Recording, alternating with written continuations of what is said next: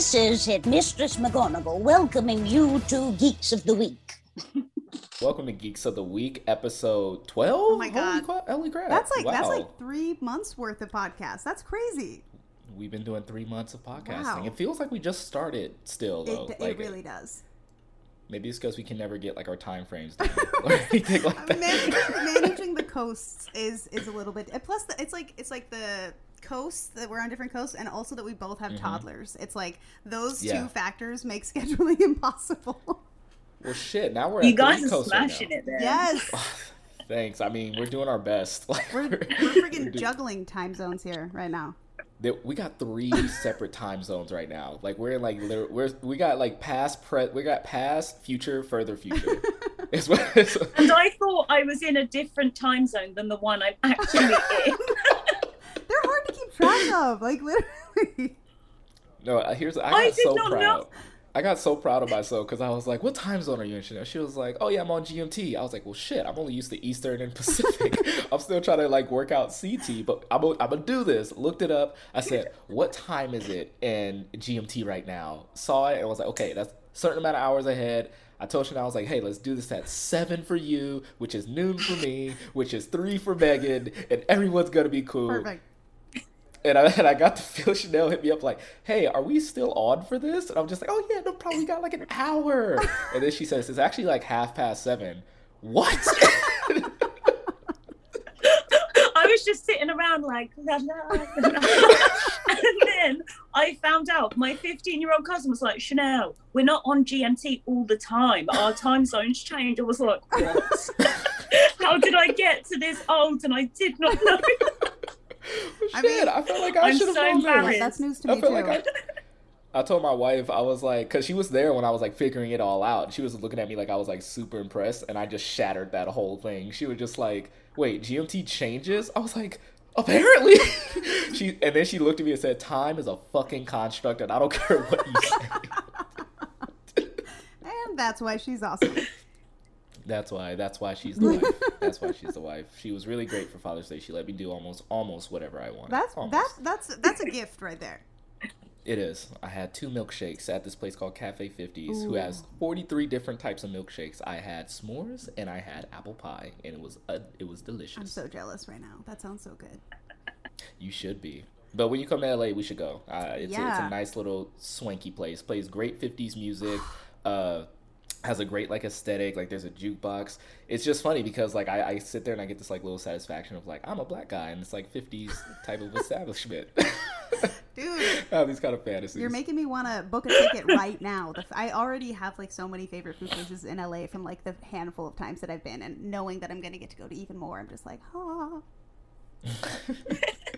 I'm excited to go. I've only ever been to Pennsylvania in America. I think like flew into New York and then got the bus down to Pennsylvania.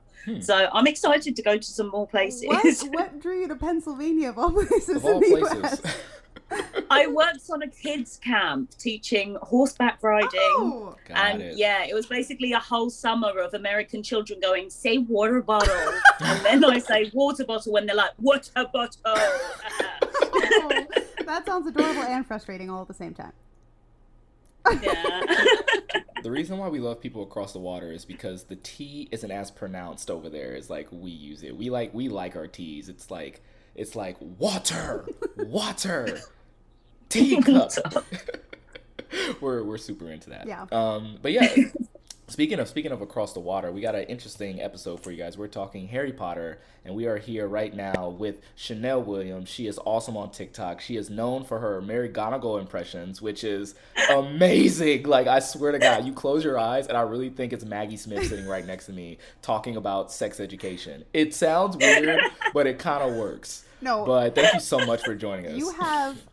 No, thank you. I'm well excited to be here. You have obviously elite taste in Harry Potter characters because Minerva McGonagall is the GOAT. But also, like, I love that, like, you have become TikTok's McGonagall. Like, you are TikTok's McGonagall, and it's amazing. Yes. Like, I'm literally so proud because honestly, she is all I aspire to be, including the Scottishness. Like, she is She is elite. Yes. She is like, I feel like McGonagall, everybody either knows a McGonagall or desperately needs a McGonagall. Like, I think that's like very important to know. Like, when you're growing up, you have like that hard ass teacher, but she's only hard on you because she cares. Like, she really cares about you and like where you're going in life.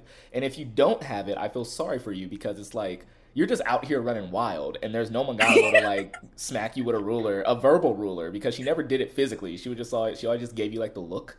It's like the eyebrows, the arched eyebrow down the nose. Oh my gosh, I wouldn't be surprised that during the final battle she was just like verbally lashing everybody. There was no magic involved. She would just like, a Death Eater would show up and she's like, "What are you doing here? Go home!" And like, I'm sorry, it's not as good as yours, but they would just like run the other direction. No, one time one of my very best friends randomly was assigning our friend group Harry Potter characters, and she said that I was definitely McGonagall, and I was pregnant at this time, and I was also just like I was like in a mood, and I really resented being compared to a strict teacher in that moment. I was like, oh, like I'm the only one of the friend group that I'm like, what, I'm gonna be like, and I completely just like I missed the beauty of that moment because I was too busy being irrationally emotional. I was like, no, when I'm like serious or something. And now I'm like, you idiot. I am a lot like McGonagall. And even if I'm not, that was a goddamn compliment. The compliment. That's a first thing. If somebody I'll be jealous if somebody didn't call me McGonagall. I'm like, what the fuck am I supposed to be, Quirrell? Like, you're calling me Quirrell because I'm not McGonagall? Fuck you. I'm McGonagall. No, I tell you what, pregnancy hormones are a trip. So, like... Oh, I've been at the other end. Yeah, it's not a joke. I thought it was a joke. I just always thought it was like shit that you saw on TV and movies, but no, that shit's real. The pregnancy brain is real.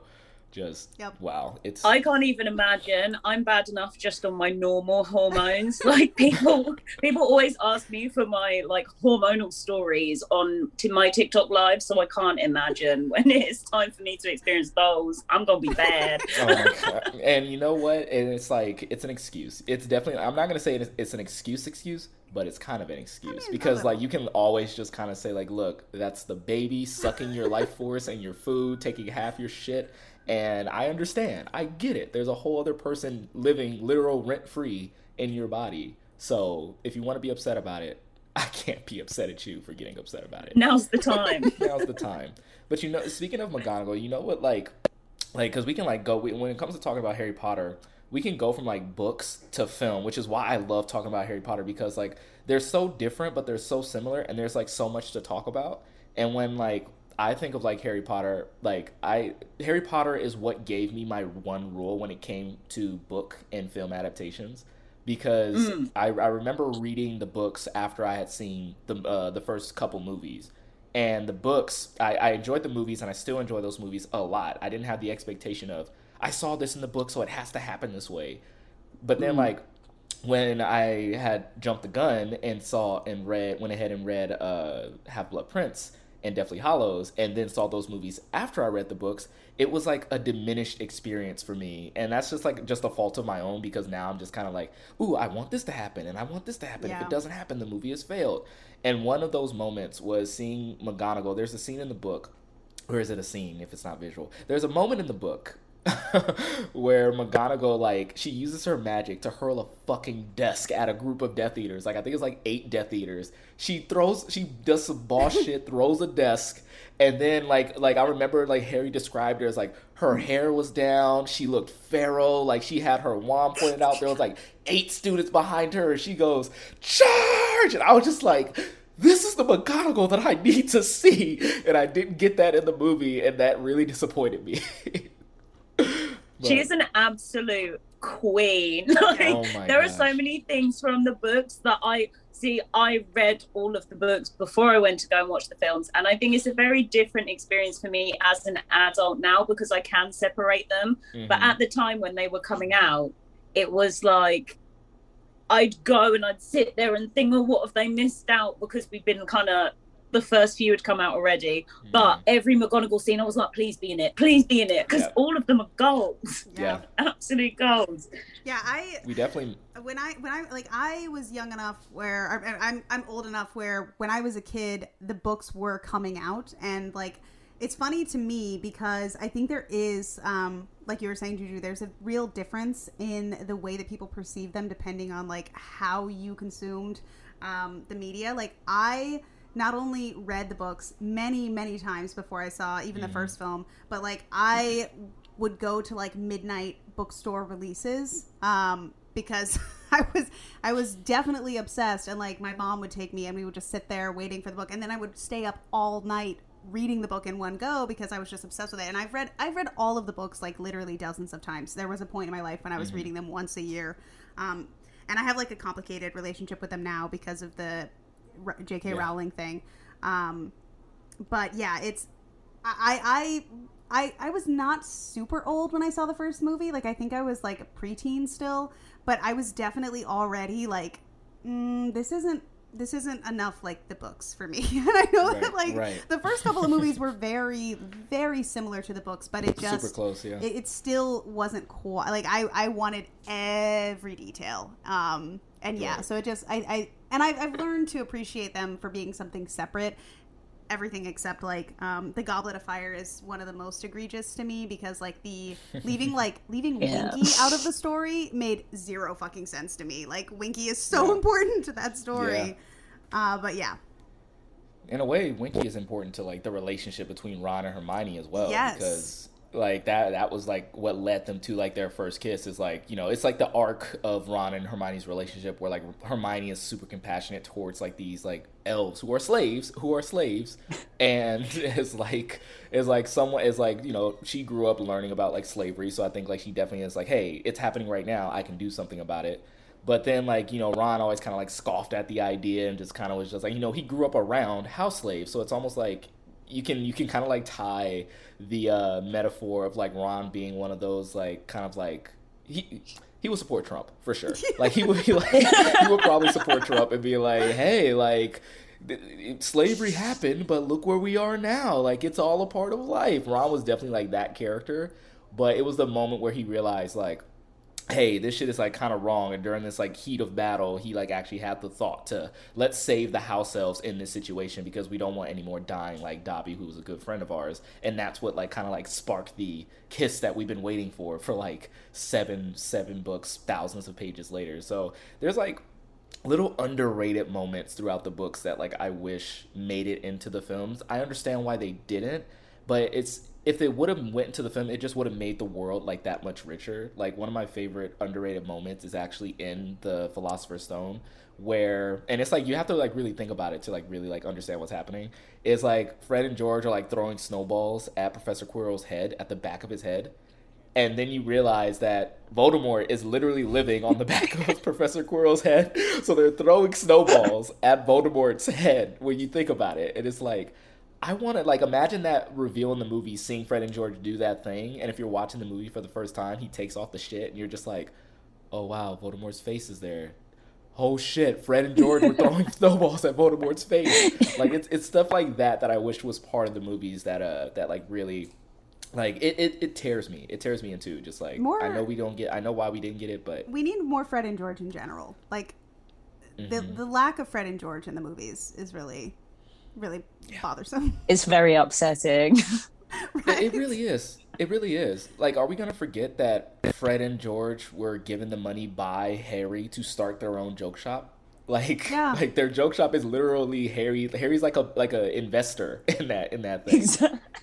You know? So like the fact we didn't even get like just one scene of Harry like, here, take these galleons, go make a shop, dudes. And they're just like, holy shit. And that kind of like helps them, like, and it's also like great, like at the end of they have that great scene. I feel like their greatest moment is that scene in Order of the Phoenix where like they say like, fuck it, we're dropping out, and they like set off the fireworks, they like say fuck you to Umbridge and like get out of there.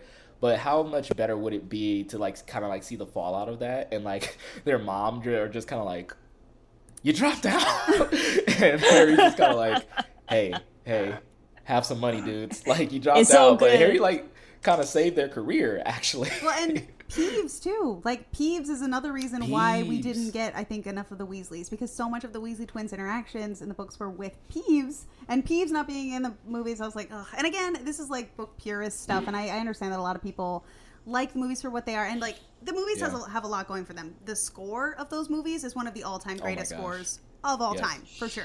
Yes. Like, it definitely sells the magic. Like, it's amazing. Who is that? John Williams that did that? John Williams did the first couple, and then like they went to. I know Alexander Desplat did Deathly Hallows Part 1 and 2. I think he might have done Half-Blood Prince as well, but they switched. I know John Williams. You're right. John Williams did 1 through 3. Sure. Yeah, they had Patrick Doyle, Nicholas Hooper, and Alexander Desplat did the rest. Mm-hmm. Yeah. I think Alexander was like nominated for an Academy Award for the last one, which was great. Like, yeah, the battle itself like was a little lacking for me because it's literally just like a bunch of people and like I like it. It's just like, to me, there was like no direction because everyone's in black. I don't know who's who, which I guess is like a battle. Like I totally get that. But I like the thing about the book is like in that battle, you know who was doing what because it's like so descriptive. It's like, oh, 1 minute you see Neville literally throwing like tentacles over the balcony and like hitting Death Eaters in the face. You see Luna turning the stairs into like a slide for Death Eaters to like fall. You see Ginny, who, you know, is the best fighter arguably of like everyone there, like right under Harry, like firing like super well aimed hexes into crowds and like hitting people with like precision. You get all these moments because like you also get the sense that Harry trained these people and it like the training has like kind of paid off. Yeah. Whereas like in the movie, they made the choice to kind of like follow Harry throughout the entire battle versus like jumping around to see what other characters are doing. And again, that kind of goes with our conversation of like, I wish they would have like kind of like stuck with the nature of the book where like we get to see everyone in this battle while still Harry is like being followed, but instead they follow Harry and it's kind of like there's chaos going on. Yeah. But me, when I see like battle, like I'm not necessarily into chaos. I'm into character moments inside of the battle, if that makes sense. Yeah. So like, you see some gruesome shit. Like Lavender Brown got ate by a fucking werewolf, and I was like, holy shit. But at the same time, I wanted to see things like Rop show up, Buckbeak show up, like the house elves coming out with cleavers and shit. The books also just had a more creative use of magic because like in the movies, it's very much just like you're shooting a spell at someone that's like hitting them, and that's all it is. It's like a blow. Mm-hmm. But like you said, like turning the stairs into a slide, like creative uses of like using spells versus the movies. It was very much like bam, bam, that kind of thing. Exactly. Like when I think about when I think about it visually, the Battle of Hogwarts, to me, it is just that sequence where the dome goes over Hogwarts. Like that is the iconic thing from the films that you remember. But the actual fighting itself, like it just didn't. It didn't have that impact. You didn't really like. Oh, look, they're swishing some. Yeah.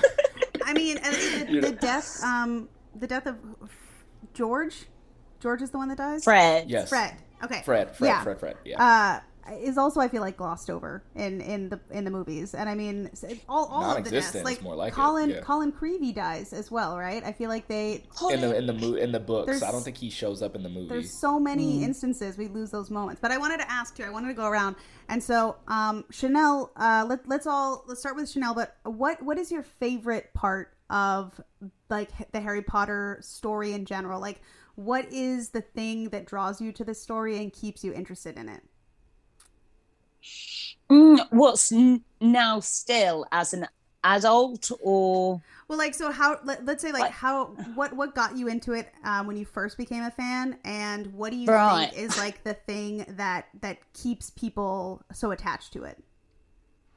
I think it's really the Harry Potter fandom. It's amazing just because it is so vast, isn't it? I didn't really have a choice whether to get into Harry Potter. Honestly, it was the first one was read to me when I was 6, and it was my bedtime story, and I would race to bed every day. I'm like, it's 5 p.m. It's 5 p.m. We've got to go. You've got to read it to me, because my aunt used to do it with all the voices.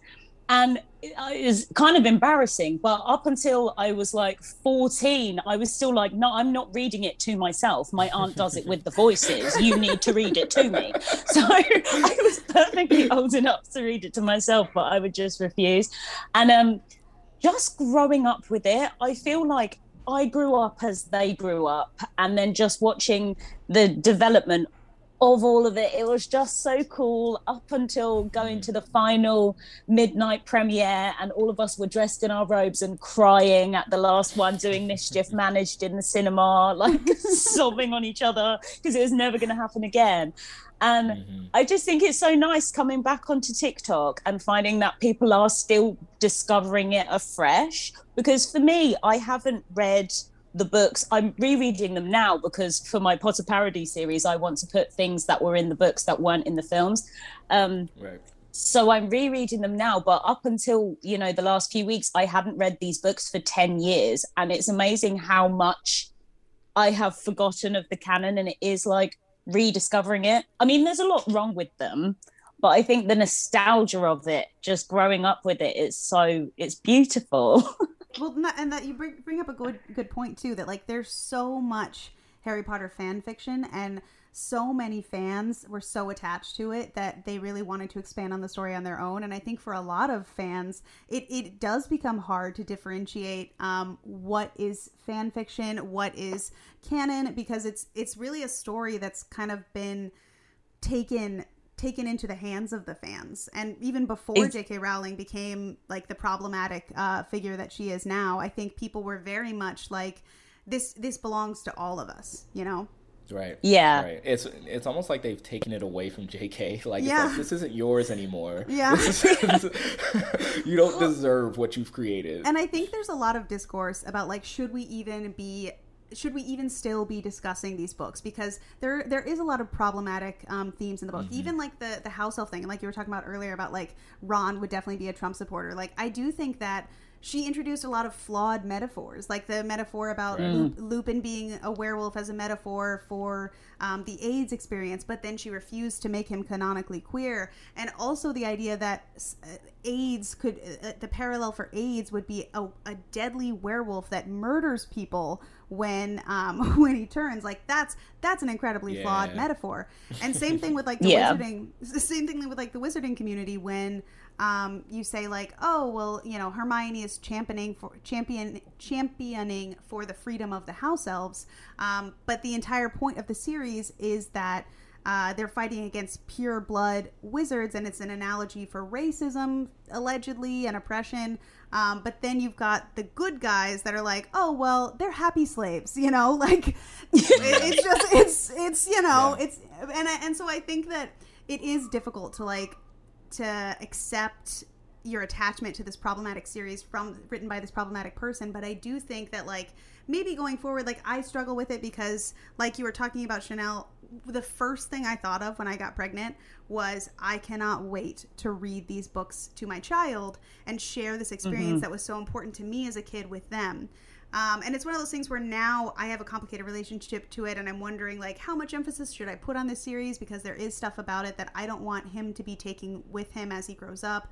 And there are other great books, but it also, I think that for people like us who did grow up with it and it was such an integral part of our childhoods, like it's not 100% necessary to separate, you know, yourself from it. I think that it's also not enough just to say, oh, JK's bad, but I'm still going to enjoy this. I think that we need to put in the work. But I also think that, you know, Roland Barthes, I think he's French. I don't know how you pronounce it, but he's the one who wrote the article about Death of the Author, and about how once an artist puts something out there into the world, to an extent, it's no longer their own. You know, and reading he argues that reading is not a passive experience. It's an interactive thing that you, as the reader, it's engaging, and you create this thing that the author put in front of you, but your mind is the one that makes it tangential, that makes it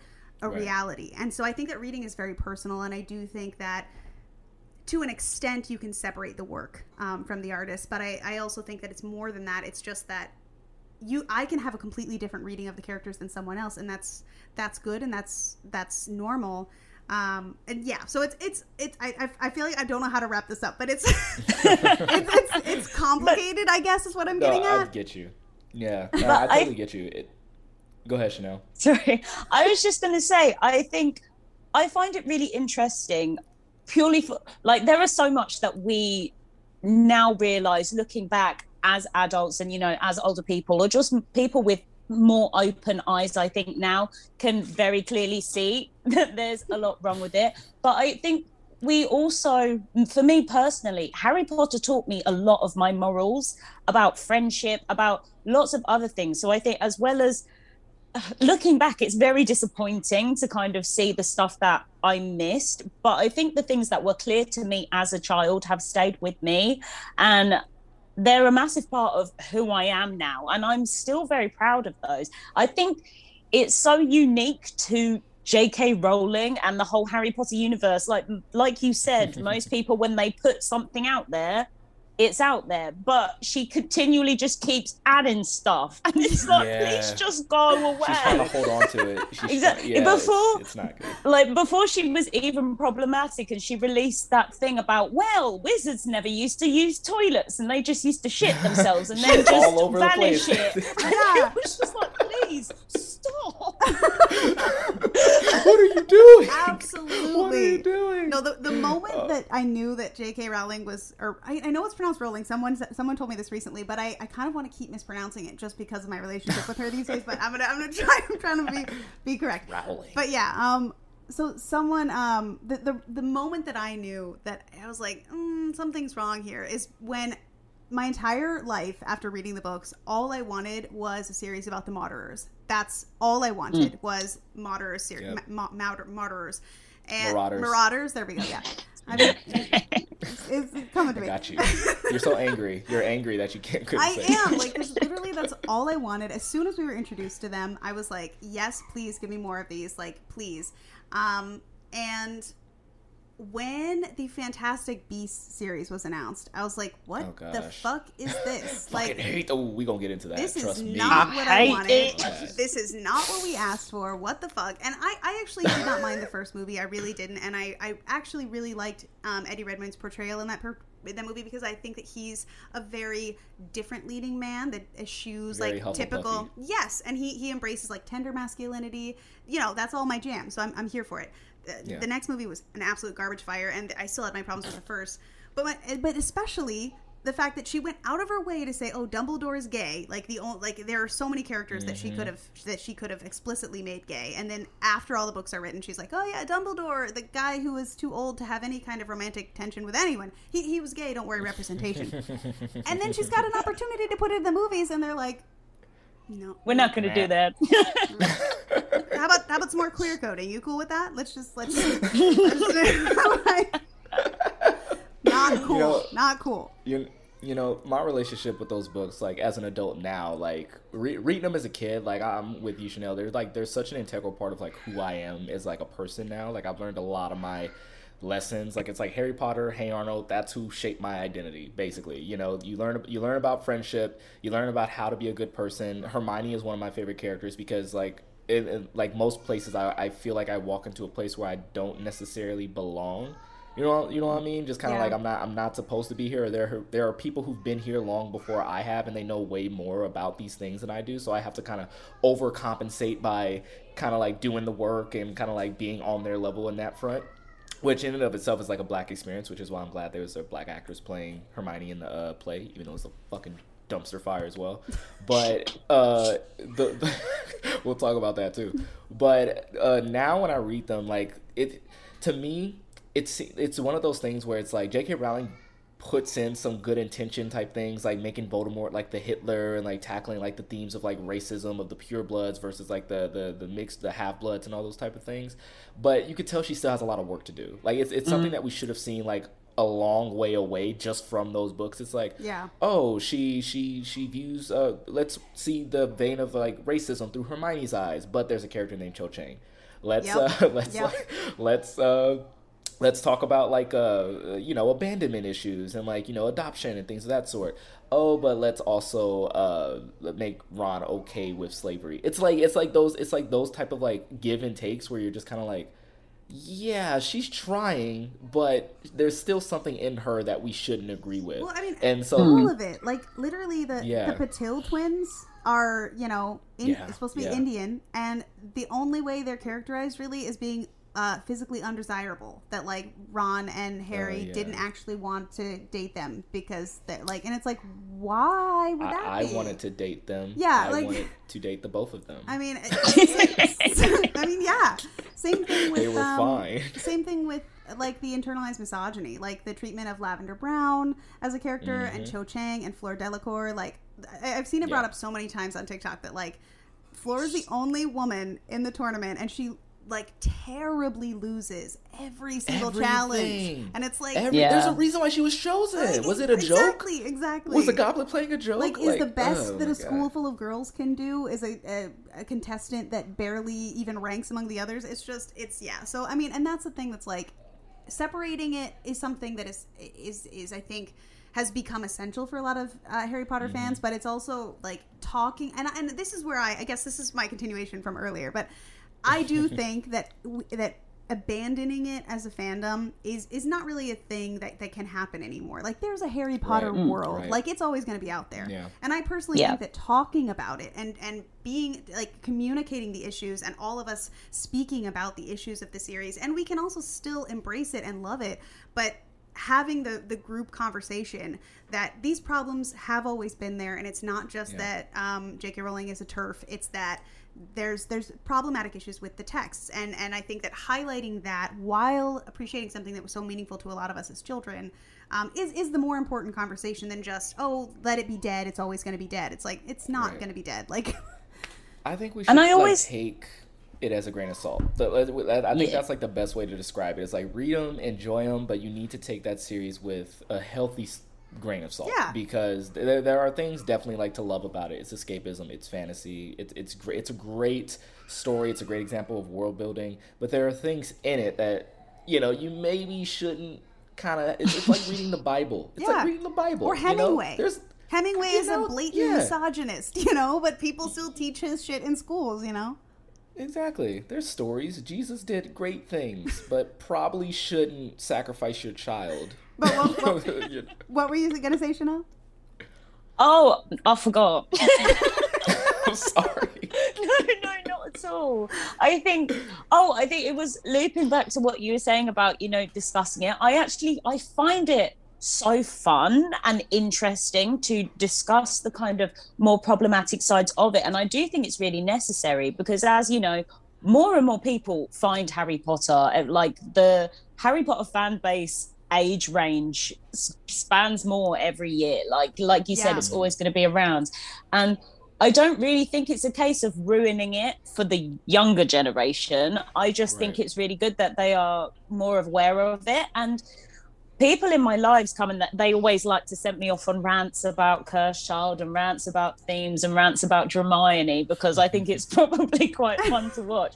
But it's really nice to discuss it from like lots of different people's perspectives, because like we were saying earlier, there is the book canon version of a character, the film canon version, there's everybody's fan fiction version, and then your personal version of a character. So I think like everybody reads these stories completely differently, everybody sees them differently, and it's just nice to get kind of another person's perspective on it. Absolutely. I mean, are you gonna not tell somebody to watch Breakfast Club because there's a scene of John Bender sexually assaulting Claire? No, I mean, but you need to shout out that scene is fucked up. You need to let them know. Acknowledge it. I think that there is a difference, I think, between just saying, and for me, a lot of the times the difference is where the line is. Like, I cannot support Woody Allen anymore. Like, I absolutely can't, and I'm mad at myself that I ever did. And I think that he should be in jail. And I think that what J.K. Rowling is doing is actively increasing the idea of normalization of violence towards trans people, and I think that it is still dangerous. Do I think that she should be in jail? No, unfortunately, people are, entitled to give their shitty opinions that literally put people in harm's way on the internet. But I do think that, like, that's, like, I'm asked all the time about, like, I'm an X-Men fan, so I'm asked all the time about, like, how I feel about Bryan Singer. And I'm like, yeah, no, I mean, here's the thing, is films particularly, and J.K. Rowling is, you know, an author, so that's not really, it doesn't really apply to her, but films particularly are collaborative, and as long as someone is being held accountable for their actions, I don't necessarily mind as much enjoying things that they were involved with. I'm like, are we going to write off every film that Harvey Weinstein produced, you know? Like Bryan Singer is probably going to be in jail soon, and I always will shit talk him because he's, for all accounts, seems like a terrible, terrible person. But I still enjoy the X-Men films, and I always cite like Hugh Jackman, for example. Kevin Feige was a producer on those films. I think that it's, you know, there is a line, but I think that everyone has to know where they draw that line themselves and understand if they're contributing to something harmful. But overall, I do think that for conversations like these, just opening the discourse is more important, because we're never going to shut down J.K. Rowling, you know. Even saying, oh, I'm not going to financially support her, she's one of the wealthiest people in the world already. Like, she's richer than the Queen. Yeah, like, what are we going to do? Like, you know, is it really going to change anything? So yeah, but I think that and I don't think she's gonna stop fucking with the story either. Oh, absolutely, all that shit. Absolutely not. Yeah, I would hate to put a pin in, because this is a very interesting discussion, but we're like 35 minutes in. I feel like we can talk about this specific thing for like 2, 3, the end of time, because there's a lot of things I can say about J.K. Rowling as well. Like, for one, in every movie, why is there like a fucking black kid? Here's the thing, I'm sorry. Like, I go on rants, and I'm trying not to go on this rant, but there's this thing in a Prisoner of Azkaban where there's like that one black kid, and the one black kid's only role is to say bad shit. You know who I'm talking about. Like, he's always there. Ominous black kid. Ominous black kid. That's his, like, what's his name? I don't even know. He's just the kid to say shit like, oh my god, it's a signal of death. Oh my god, Sirius has escaped Azkaban. He's like trying to catch smoke with your bare hands. Bro, like, there are only 4 of you black people throughout all the series, and this is what you're gonna do. Lee Jordan's gone. Are you the replacement? Come on. Literally. It's like I don't know if you saw, I got a comment the other day, and it was like, you shouldn't be cosplaying McGonagall. McGonagall's not black. And it's like, firstly, I'm also not 75. I can't turn into a cat either, so I think that's the least of our problems. But I was just making the point that, right, okay, so if I can only cosplay as a black female character, that gives me Angelina Johnson, who literally only says the dance and then does the thing and goes like thumbs up. And then there's before speaking role Lavender Brown, and then there's Aurora Sinistra, who also never speaks. So that is it as far as black women in Harry Potter. They just get the dance. I mean, yeah. And then there's also like the quiet. Like, this is very quiet.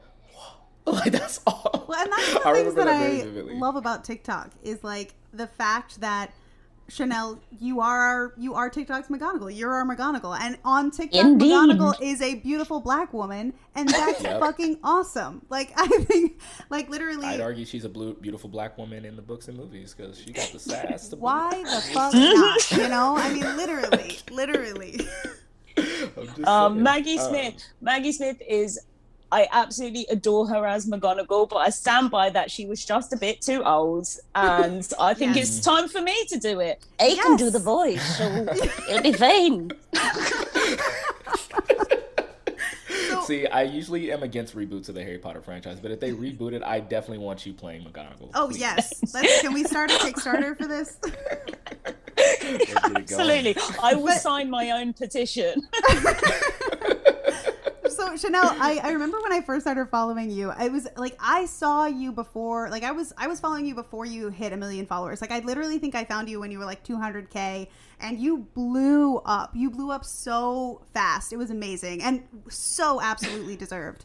But I remember it was, you know, earlier on you got to still, because, you know, people force you into a niche, but you still got to post some of the things that you're really passionate about. And I love some of your earlier videos where you're just like fangirling over Maggie Smith. And I remember you telling stories about how when you were younger, you were like obsessed with her. So please talk about that, because I think that that's absolutely the cutest thing in the world. Oh my gosh. To say I adore Maggie Smith something else. So I actually decided that Maggie Smith was my favorite human on the planet when I was 7. And so I am 20 years later, and it's still true to this day. Like, bless my family. But yeah, so basically I watched, it was The Secret Garden that did it for me. Classic. And I remember watching The Secret Garden, and I suppose I will put it across more eloquently than I actually thought it as a 7-year-old. But I remember watching it and thinking the whole time, I hate this woman. I hate Miss Medlock. She's horrible. She's what a skank. I really didn't like her. And then there's that two scenes, and I think Maggie Smith completely changed my whole perspective in 2 very short scenes. One where she's like blaming the girl, and the master of the house, whatever his name is, I can't remember, Lord Craven turns around and he's like, you were supposed to be in charge, and she like crumbles on the stairs and she's like, I'll resign, I'm sorry. And then afterwards she sees Colin walking and she smiles and she's like, he's walking, and it's the first time in the entire film you see her smile. And 7-year-old me was like, it's because she loved him. She loved him, and this girl turns up and was just mashing up all the plans, getting him, making him sick. And then for me, I was like, wow, I've never really, that's character depth, and I want to know more about her. And then from that, I kind of decided that, so I got someone on the floor. So yeah, from there, I was like, right, I want to watch everything that this woman has been in. And I've always been one of those people where if I love an actor or actress, I want to watch their entire body of work from start to finish, because I find it really interesting to see how their acting style develops and how they've changed throughout their career. And she just has had one of the most impeccable careers of any, I mean, she's a dame for a reason. Absolutely. Like, and I didn't know I could do the voice until the Harry Potter accent challenge went round. And, you know, I was watching these videos like how to blow up on TikTok. And it said, you should take a trend and then make it your own. And the Harry Potter accent trend was going on, and everyone was doing Hermione and Ron. And I was like, I'm going to do a teacher's edition. And it was my first video to get 10K views. And I was like, I'm famous. And everyone was commenting like, your Umbridge and your McGonagall are so good. And I was like, well, we just wanted them to fight. Like, that's all Harry Potter fans wanted. It was Umbridge and McGonagall to fight. So if I can do both the voices, then there we go. And then that's just kind of where that went from. You know, because I was going to ask if you could always do the voice. That's amazing to learn that it's a recent thing that you developed you could do. I would love, no idea. I would love to see like a 6-year-old you doing a very impeccable McGonagall voice. You see, the thing is with the voice is that, I don't know if you've seen it, Maggie Smith, she got her first Oscar for Best Actress for a film called The Prime of Miss Jean Brodie. And in that, she plays a Scottish teacher. And she recycled the exact same accent for McGonagall. And that's why I'm so good at the voices, because I watched that film. It was the first 15 rated film I was allowed to watch. And I watched it over and over and over again. I was 9 and I was obsessed with it.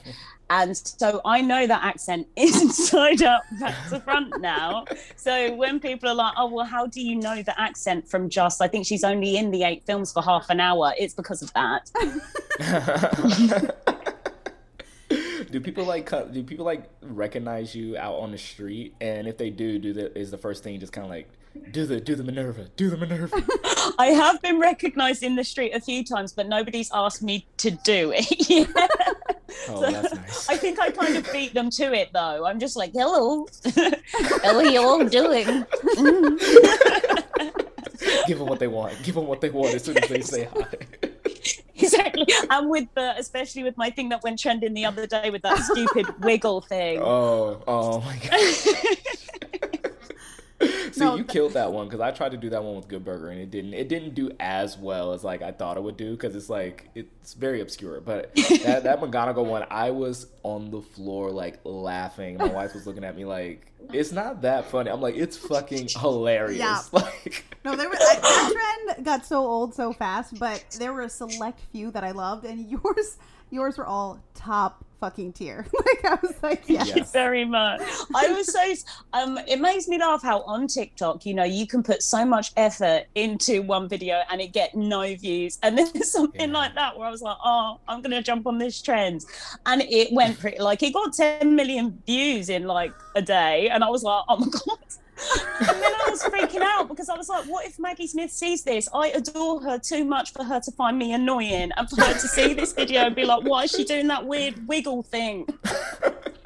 Or the wind, McGonagall does the wiggle.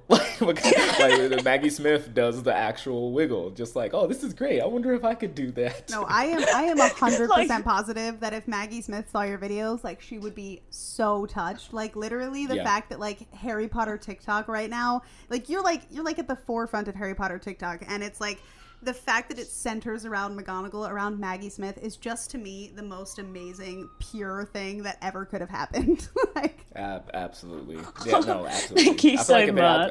I'm surprised that Tom Felton hasn't hit you up. Has Tom Felton hit you up? I'm pretty sure he probably has at this point. He should. He's never reached out to me, but I think I accidentally did offend him because people were like, Tom Felton is in your live right now. Tom Felton is in your live. And I was like, you're chatting. Shit, no, he's not. I was like, he's not in my live. And it was awkward as well because at the time there was, and still to an extent, I think there's a lot that Tom Felton can do to help out the community, you know, and do his bit and like talk on some stuff. So I was just kind of, you know, saying my view on that. So I think he's like, nah. But people tag him in my videos all the time, and I don't think he's hitting me up. What was he really in your life? Like, just kind of like looking at you like, damn, could have had a chance. The McGonagall I always wanted to talk to. She doesn't like me. He was just about to hit the fucking duo live button, and as soon as you said that, he just eased his finger off of it and backed out of the live. Exactly. Dead. Oh my gosh. But it made me laugh. He did a challenge the other day, and I was like, I really want to hop on this one, but I needed. So Felixa, I think he's called. He duetted it as Harry Potter, and then someone duetted it as Hermione, and I was like, I need someone to duet this as Ron so that I can give them all detention from the first one. But there are no Ron cosplayers on Harry Potter TikTok. Where are they? I was putting out shouts on Instagram and everything.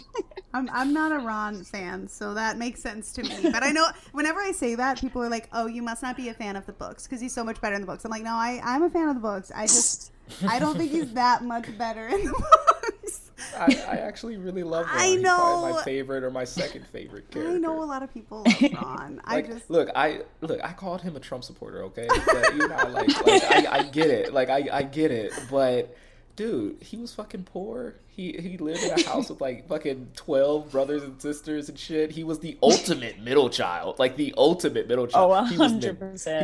He was not only was he neglected in his family group, he was neglected in his friend group, low-key. Like, you have the super smart one, you have the chosen one, and then there's Ron. And that's how everyone always afraid. It was never like, oh, Ron could do this, but it was like, it's Ron, and he's funny because he has to be. That's what frustrated me about Ron, was that, like, he and Harry were totally on the same page all the time. And Harry was the chosen one. But that was not because Harry was exceptional. Because Harry was not exceptional. Like, Harry and Ron were just both scraping by together. And Harry had it so much worse than Ron. He was literally abused. And I know that Ron is jealous of the attention because all Ron wanted was attention. Like, when he looked into the mirror, all he wanted was to be, like, the best of all of his brothers and sisters. But I just, and, like, I also, like, Hermione was always really important to me when I very much related with Hermione. Probably too much. Like, I was not, but, I hated that Hermione was into him because I just did not think that they ever had any chemistry, and I did not think Ron was always so mean to her. Like, Ron was mean to her. It was schoolboy mean. I will make an argument for it. Was schoolboy mean. It was like dumb boy like type of mean. Like it's Leviosa, not Leviosa. No, what wonder she hasn't got any friends. Like, that was just how Ron, like, Ron was always that friend that did too much, but you, like, you put up with it. Like, even Harry was just kind of like, okay, Ron's making fun of me. Shut the fuck up, Ron. Shut the fuck up, Ron. He would make fun of Seamus. He'd make fun of Luna. But, like, it was, like, to me, that was, like, his way of, like, showing affection. He's like, I gotta be funny because my brothers are funny, but, like, I gotta, like, try and be extra funny. Like, the thing with Ron, to me, is that even though he was the middle child, even though he wasn't the chosen one or the smartest one or whatever, he still brought value to the table because he was the window for Ron and Hermione into the Wizarding world. Ron grew up there.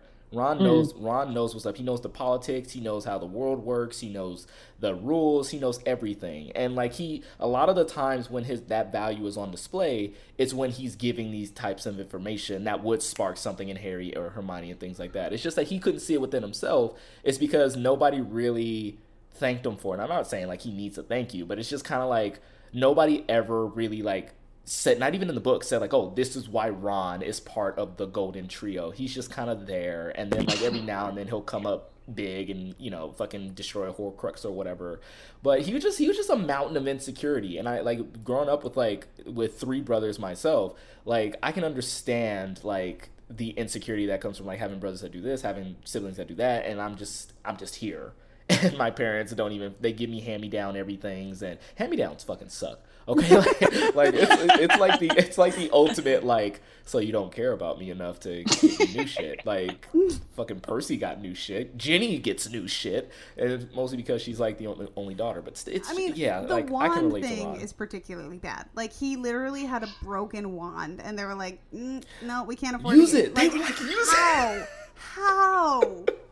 I talk about this all the time. Where was the subsidy fund? Seriously? Where was it? None. There was Because none. and people always turn around and they're like, well, the Weasleys, they're very proud and they wouldn't want to take handouts. It's like, guys, I'm not talking about Harry needs to buy Ron a wand as a gift. I mean a subsidy fund. If the Weasleys are happy for Ron's education to be impeded for a whole year because they don't want Karen from finance to have seen the piece of paper that says that Ron gets a subsidy fund, they are bad parents.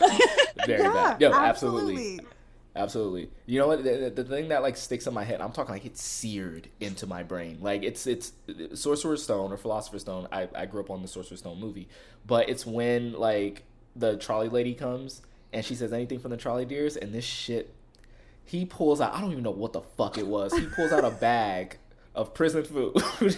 He pulls out a bag of prison food and says, "I'm all set." And I'm like, oh, who packed your lunch, bro? I tell you what, it certainly wasn't Molly Weasley that packed that shit, because Molly Weasley would never. Like, oh my gosh, he was like, she either packed it pristinely and then he literally just like sat on it a whole bunch of ways, or somebody else packed that lunch, because I'm just saying that should have been in a fucking paper. But what is it doing in your back pocket, bro? Like, why are you sitting like why like that? I still blame the parents on that. Why are you putting it in something that he could just like not like pack away or just like have a sack? He literally had a bag of slop and said, "I'm all set." And the fact that the way, I don't know, I'm reading too much into this, but it was like the way he said it. It was like this has happened before on multiple occasions. Like, but see, this to me is a prime example of Ron creating his own problems. Like, I am 100% certain that Molly Weasley would have packed him a lunch, and his negligence would be the reason why it's so fucking mangled. Like, that's fair. Molly Weasley is a great cook. They talk about it in the books all the time, that she is like, she provides for her family and she makes do with what little they have. And I am 100% like, this was Ron's problem all the time. He gets in his own way because of his inferiority complex. And again, I don't mean to, I know a lot of people like Ron. I don't mean to just like jump on the Ron slander train, but I just, totally get it. he's never been my favorite character for those reasons. But yeah, I'm much, obviously, somebody said, I didn't have this idea myself, but somebody said, I heard this ages ago, that Hermione should have been with George Weasley. And that fully clicked to me. I was like, oh my God, their personalities, like literally being like the introverted, shy, like rule following girl, like it absolutely makes sense that she would have a crush on like the slightly older, more dangerous, but still clearly they were brilliant. They were absolutely brilliant and funny. So I think that was the original plan, wasn't it? But back when Ron was going to die, and Fred was going to live, she was going to end up with Fred. And I always shipped Fred Hermione when I was a kid. And then when she ended up with Ron, I was like, okay, fine. She's with Ron for now, but obviously and then the epilogue happens, and I was like, oh, but honestly, I don't want to be that person, but like, quite a few marriages end up in divorce, and I feel like Hermione and Ron are one of them. I don't see them lasting the full time. There's no way they're making it. No, absolutely not. And here's the thing, though, because like this is still me like fighting for Ron, but at the same time understanding if it happens in divorce. And I'm gonna make another dig at JK. Stop fucking with the established whatever you got, because she would say shit like, okay, Ron, she literally said Ron and Hermione will be in couples counseling right now. Like, they would literally be in couples counseling because Ron is still inferior. He still puts Hermione on a pedestal. And I'm like, okay, this is all true. But I really strongly believe that JK despises Weasleys. And hear me out. Like, she despises all Weasleys. She mauled one with the fucking werewolf, mangled his face. She mauled one with the fucking snake, almost killed him. Then went on to say, yeah, he was supposed to die in that book. She then goes on to say that Ron was supposed to die in that book. She kills one twin, chops off the ear of another one, makes all of them poor, and then she brainwashes another one and makes them open the chambers. She hates the Weasleys, and then the one Weasley, and then she made one betray the entire family by becoming a pseudo like governmental fuckwad. And like, then when all of it is said and done, you give the one with all the fucking like middle child syndrome a fucking win. And I'm not calling like Hermione like a win, but I'm just saying like he got the girl of his fucking dreams, and you say they need couples counseling, and they're on the way to divorce. I'm like, Ron would definitely be the kind of partner with Hermione that just doesn't do anything. And he would say, oh, well, you do everything so much better than me. Like, why would I do it? Yeah. You can do it better. So why would I do it? I'm just going to sit here on the couch. Like, he would 100% be that guy. But Ron doesn't need to be with anyone. That whole exactly. Ron needed to grow up. And that's the thing, is I don't hate Ron. I just think he was hands down the most immature character, and he needed time to grow, which for some people happens after high school. So it's fine. Yeah, but that whole epilogue was a dumpster fire to me. Like, the book ended and the epilogue happened, and I was like, what the fuck is this shit? You want to talk about terrible epilogues? I'm sorry, Chanel, go ahead. No, I was just going to say that it just upset me that we'd watched so many of these, particularly Hermione, because like the same as you, like Megan, I really like identified with Hermione growing up, and she is just that typical self-insert character, but I really identified with Hermione, and like the whole struggle with the blood status and all of that. I was like, Hermione's me. And we kind of got her as this strong, independent person with her own belief, and it was like, why do they all have to get married to people who they were in class with? Why are they all getting married and having babies so early? Especially if they all live to 150, like average wizarding age in 1990 was 147, I believe, or something along those lines. If they all live that long, why are they all having babies at 25? Like, Ginny is an athlete. Why is she being an athlete for 2 years and then retiring and having a baby when she's going to live to 150? I don't understand. I think she was like 31. She was like a 31-year-old retired athlete who was like a writer. And I'm like, you still have like at least 20 years of like Quidditch to play. People also bring up all the time that like, you know, the parallels to like police brutality in the US, and like Harry was literally targeted by the Ministry of Magic, and ours were chasing him. Oh, hi, Ever. They were literally like out for his arrest. And he saw how flawed the Ministry of Magic was, and then he goes and becomes an Auror instead of going back to Hogwarts, the only place he ever felt at home. How is he not the Defense Against the Dark Arts teacher? How is he not? The book, all of the books said it, like, oh, there's never been a reliable Defense Against the Dark Arts teacher. They're all terrible. Harry's favorite subject is Defense Against the Dark Arts. Hogwarts is Harry's home. He doesn't even want to go home for Christmas. Especially since Voldemort's now dead and the curse on the position now is gone. Exactly. So now he could have like been the one teacher that actually did something since Voldemort was there, further cementing his legacy as the one who like defeated Voldemort. He didn't need to become an Auror for that. Like, literally him being a Defense Against the Dark Arts teacher would have been he defeated Voldemort, and he even fucking like said "fuck you" to the curse and became the teacher that Voldemort wanted. And Voldemort wanted to become a defense against the dark arts teachers. And so it's like anyway, yeah. It is just that ultimate owning, isn't it? It's just like, I killed you and I took your job. Exactly. See, also, I need like a parody of that. Just like... It also would have been a beautiful parallel. It would have been a beautiful parallel for like what like understanding yourself means, because he always had this idea that he wanted to be this like, you know, out there chasing bad guys, being an Auror, but he didn't have any like role models that were Aurors. But you know who was his biggest role model? Professor Lupin. And he could have realized that the joy doesn't come from, you know, being out there getting the glory. The joy comes from making those meaningful connections. And after Lupin died, it could have been a beautiful parallel for him to take up the role of like the person that arguably made the biggest impact on his life, you know? You know, as I was reading the fucking god awful, and I know we have to go, my wife literally just came and looked at me and was just like, but like after reading the god awful Cursed Child and just seeing like the shit that they did, for one, Harry tells his son that he wished he didn't have him, which that was like, oh my god, I was like, Harry, like the first, if you go from him tying a shoe and saying like, oh, like whether you're Slytherin or Gryffindor, like it doesn't matter to me, I will still love you the same, the best people I knew was Slytherin, whatever, to literally like the next like 2 years after that going like, dude, you're so fucking weird, I wish I didn't have you, like, because he's in Slytherin. It's like, dude, and it's because like he's stressed out over his job as like head of the Auror department because he hates it. Because he hates it, because he never wanted it. He never wanted to be a hero in the first place. He says this.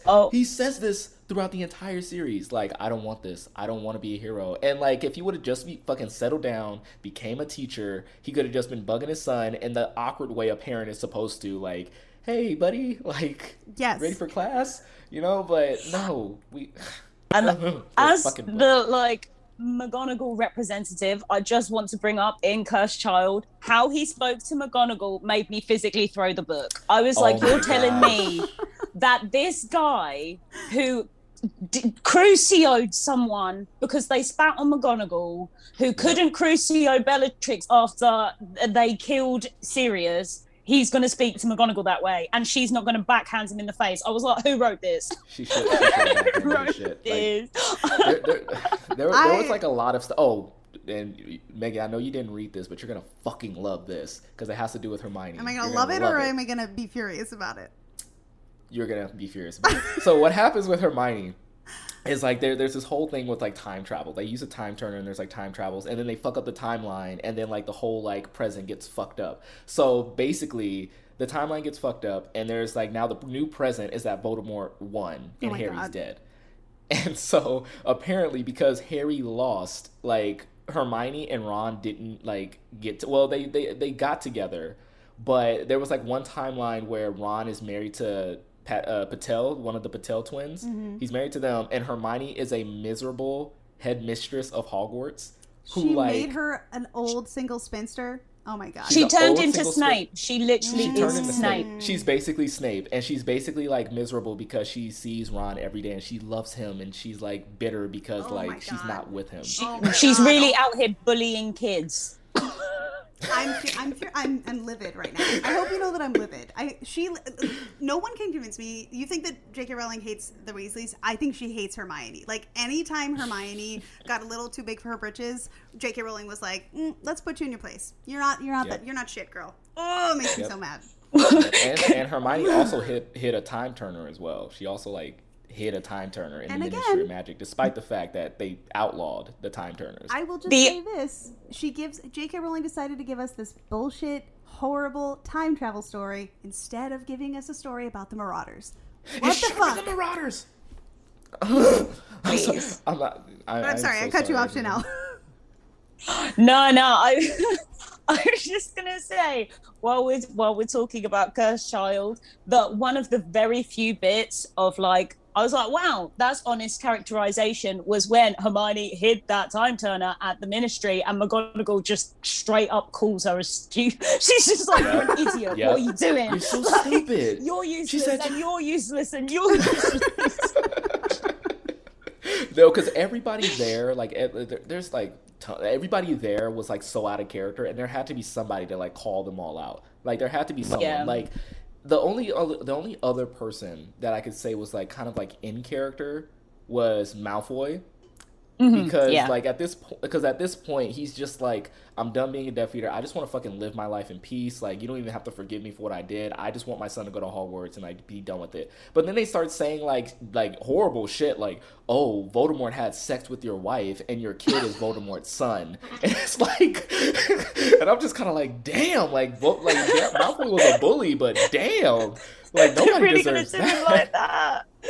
And the fact that people believed it, and they even hinted that Harry believed it as well. They even like Malfoy legit goes to Harry and says like, dude, like, come on, like, you fought him, like, you know, you've seen my, mind you, Malfoy's wife is dead, by the way. So he's like, you've seen my wife, you've met my wife, like, you know this isn't true. And Harry looks at him and says, are you sure it's not true, Draco? And it's like, what the fuck is happening here? Didn't he also make Draco marry that girl from Slytherin, Millicent or whatever? I can't even remember her name. Like, to be honest, I can't even remember. I feel like I feel like when he names Astoria Greengrass. I don't know who that is. Yeah. Oh yeah. I remember. Now I remember. Like, I think she was that. Yeah, I think she was the character that was like all over Draco and Half-Blood Prince. I think that was her. And he was just over here like, I'm not going to be in school next year. Like, I thought that was, what's her name? The Slytherin girl that they're always making Pansy. fun of. Yeah, Pansy. I thought that was Pansy. Pansy. Okay. Then I definitely don't know her story. She must not. I think she's from the books. Yeah, I think Astoria, she was in the epilogue. I don't think they mentioned her, but she wasn't at Hogwarts at the same time as them. But because. Yeah, before we move on from Cursed Child, I just want to bring up one more thing that I think is just necessary to talk about, is the trolley lady with the Ben 10 diamond hands. That straight up, like, the kids are escaping the train because they need to jump off the train to go wherever they're going. The old trolley lady is up on the roof of the train. Her hands turn into knives, and she's trying to knife these kids back on the train. I told you this, Megan. You did tell me this, and yeah, I come on. What the fuck? I call her the trolley Terminator Green Goblin because like not only does her hands turn to knives like the T-1000 from Terminator 2, but she takes the pumpkin pasties, she throws them, and they blow up like bombs like the Green Goblin. So she's like, anybody want a pumpkin pasty? Oh my god. Oh my god. So bad. Ever since reading it, I've always been calling her the like Ben 10. It just reminds me of Diamond Hands from Ben 10. Like, I love it. But that whole thing was the biggest dumpster fire I've ever seen. I did go and see the play, and I'll say that the actual magic of theatre is beautiful. But if we had been able to read the scripts before I sat for 8 hours in a queue to buy those tickets, I would not have bought those. I keep hearing the play is like phenomenal, like technically wise, but like in terms of like the story, because I just read it and I was just kind of like, I'm not seeing this shit, like I'm not. And there was like a moment where like I had to just put the book down. There was a single line where I literally put the book down and didn't pick it up for like 3 days, where Scorpius says, "My nerdiness is a quivering," and I was like, you lost me. You lost me at Scorpius. Let me just say that. Like, that's his name. His fucking name is Scorpius Malfoy. I love Chanel. I love how you bring up that he names. There's like each of his kids has like 8 names, and they're named after fucking Snape and all these people. He doesn't, not a single name after Minerva. Like, it breaks my heart. And one of my children will be called at least a middle name. At least.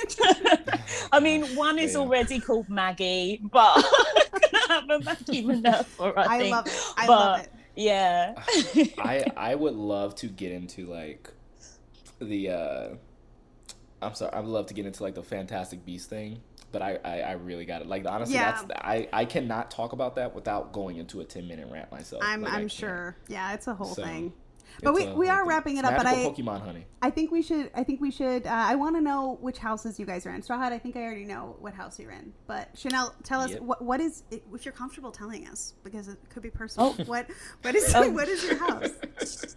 I am a Gryffindor. Sorry to be boring, but no. I hate to be that person. Like, McGonagall is my favorite character, so obviously I'm a Ravenclaw, Gryffindor, Hatstall. But I do think that I probably would be a Hatstall, Gryffindor. But I grew up always thinking I was a Hufflepuff. But I have done that damn test over and over and over and over again, and I am a Gryffindor indeed. I suspected you'd be a Gryffindor. Straw Hat. I felt it. Well, I'm a Gryffindor as well. Yeah. But I took the test twice, and the second time, because like I forgot my password and I just didn't do it, then it was so like reclaim your house situation, and so I reclaimed my house, but I didn't reclaim it because I became a Hufflepuff. So now I'm like, ooh, okay, a Griffin do I go puff. With the first? A Griffin puff. So I'm like, do I go with the first? I can see both of those like definitely like happening, because Cedric. I was going to say, equally have been a Gryffindor. Yeah. You know? Well, and that's the thing. I had this conversation on my TikTok recently about, like, I think the housing system was stupid. And people got so mad. Like, I said that I thought Hermione should be a Ravenclaw. People were like, no, absolutely not. Facts, though. But and their argument was that, no, the hat doesn't sort you based on your actual traits. It sorts you based on what you value, which I take issue with, because the founders created houses based on what they value, and it says in the books that they picked students that fell within the things that they value. So the founders, you cannot tell me that Ravonna Ravenclaw would not have wanted Hermione in her house. That's absolute bullshit. Yeah.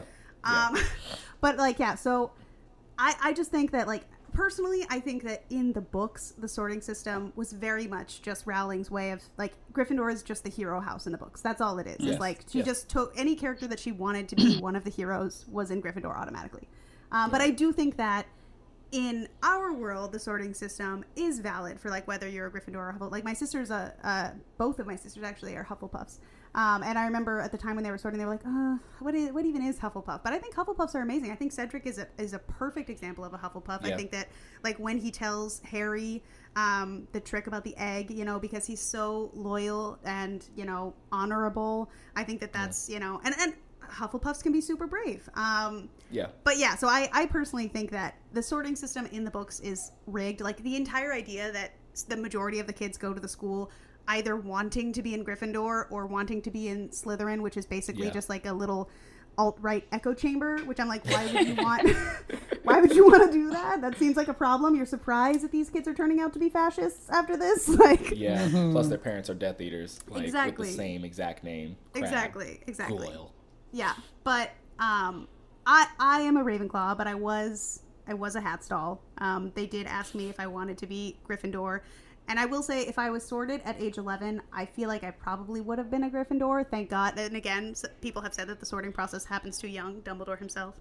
But yeah, I would not fit in with Gryffindors. I would want to, but I would be my introverted. I would be so miserable trying to be extroverted in that house.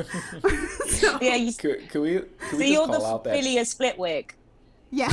Yes. Hey, yeah. Can we just call out that Peter Pettigrew didn't belong in, like, any house, like, at all? Like, no. he's not brave, he's not loyal, he's not cunning, he's not smart. Like, there's nothing like that fits in the house. He's my least favorite character. People always expect me to say, like, that Umbridge is my least favorite, but I absolutely value Umbridge so much for what she was. I love to hate her. I think that without Umbridge in the series, we would lose so much. Peter Pettigrew, I have no time for Peter Pettigrew. Nah. I'll tell you I'm what. Still mad we didn't get to see him get choked out. He could have just hung out with Filch the whole time, because he's basically as useful as a squib, you know. Like, I'm gonna do a video of, like, Harry Potter characters that are best friends, like, secretly, or should be best friends, and I think Filch and Peter Pettigrew definitely best friends. Yeah, they're bros. They give the same energy. You know, if they were in the same time period, Newt Scamander, Cedric Diggory, total best friends. Oh yeah, like, for sure. You know what? I'm going to say maybe even more than best friends. I'm going to say they could both be bi. I could see them both as bi. Yep, I can take that one. Yeah. And again, I was just talking about shipping and queer coding today on my page. That's not to say that anyone who reads them as both straight is incorrect. It's just something that I personally could see happening. I could see it happening. And it's not, it doesn't mean anything.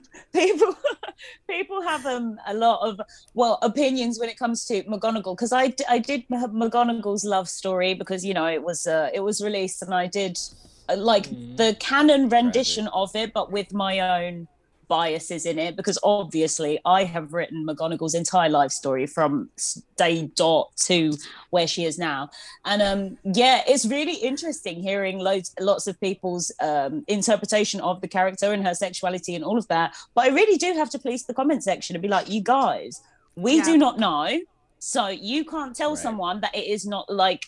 You can do whatever you want, but don't tell someone else that they are wrong, because that is their character for them to interpret how they want to. Exactly. And as someone who realized I was bisexual late in life, I also think that someone like J.K. Rowling could say, oh, this character's straight. For all she knows, they can be straight, like, into their 30s, and then maybe they realize that they're not, and then maybe they get into a same-sex relationship. Like, sexuality is not as rigid as people want to say it is. So to get all just pissed off about a hypothetical character being read a certain way. It's so funny. I mean, my personal interpretation of it, especially for McGonagall, considering, she had a very religious upbringing and grew up in Muggle Britain, because that's, even though she was a witch, she grew up in Muggle society in the 40s. Like, she's probably not going to work it out until later on, when she married a man who proposed to her like 7 times before she said yes. She finally said yes before they were about to die in a war.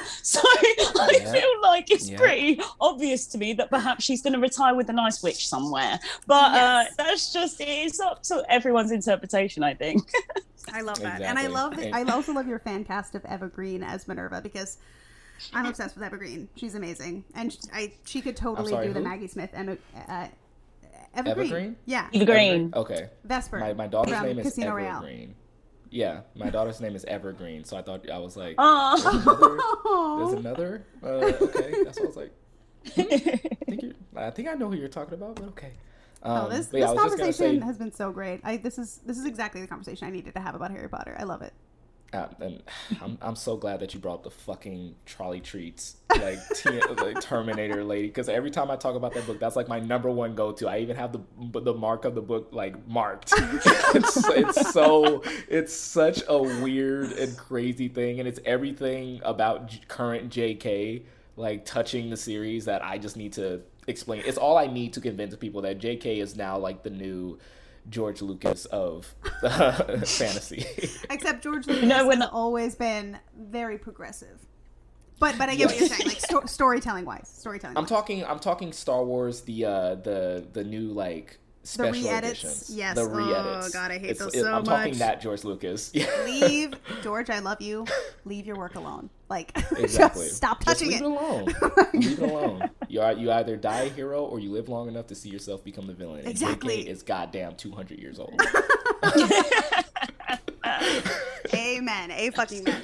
No, that's exactly what I was saying before. This is like, because it's hard. I find it hard to talk about Harry Potter, and I have so many conflicting opinions on it and the creator and what it means. But this conversation was everything that I wanted out of a conversation about Harry Potter. Thank you so much for coming on, Chanel. Like, literally, thank you. When we first started our podcast, Straw Hat, I'm sure, remembers that, like, we made a list of, like, collaborators that we really wanted to work with, and you were the top of our list. Like, I don't think we really knew when we would be ready to do like a Harry Potter episode because of everything surrounding Harry Potter, but we knew we wanted to, and I was like, yeah. I was even like scouring. I was like, okay, she does follow you, Straw Hat. Like, you could probably get a message through to her. Like, we got At first I was like, who? And then like I saw your account, and then I was like, oh, she's great. I'm like, she's amazing. We need to get her now. Oh, thank you so much. Honestly, I've had the best time. For anyone who does not follow Chanel, she's Chan Wills, right, on TikTok. Yeah, Chan Wills 0. Yeah, and you absolutely must follow her because she's wonderful. Please. Well, thank you very much for that. But yes, thank you so much for coming on. This has been a blast of a conversation. Always, I'm honestly just in my head thinking like, part 2 of Harry Potter because we didn't even get into like Fantastic Beasts, and we know there's like a third one coming out eventually. I mean, there's 3 more. So literally, I would love to, especially with Fantastic Beasts, considering how it's messing up McGonagall's timeline. I have a big old rant to have about that. Well, we will definitely have to do that too, because there is so much to talk about with Fantastic Beasts. It really is a conversation all on its own. Why the fuck are we getting to a Dumbledore Grindelwald story, and why does the story start with him losing a bag of magical Pokemon in New York? And why are they still not canonically queer? Ugh! Frustrating.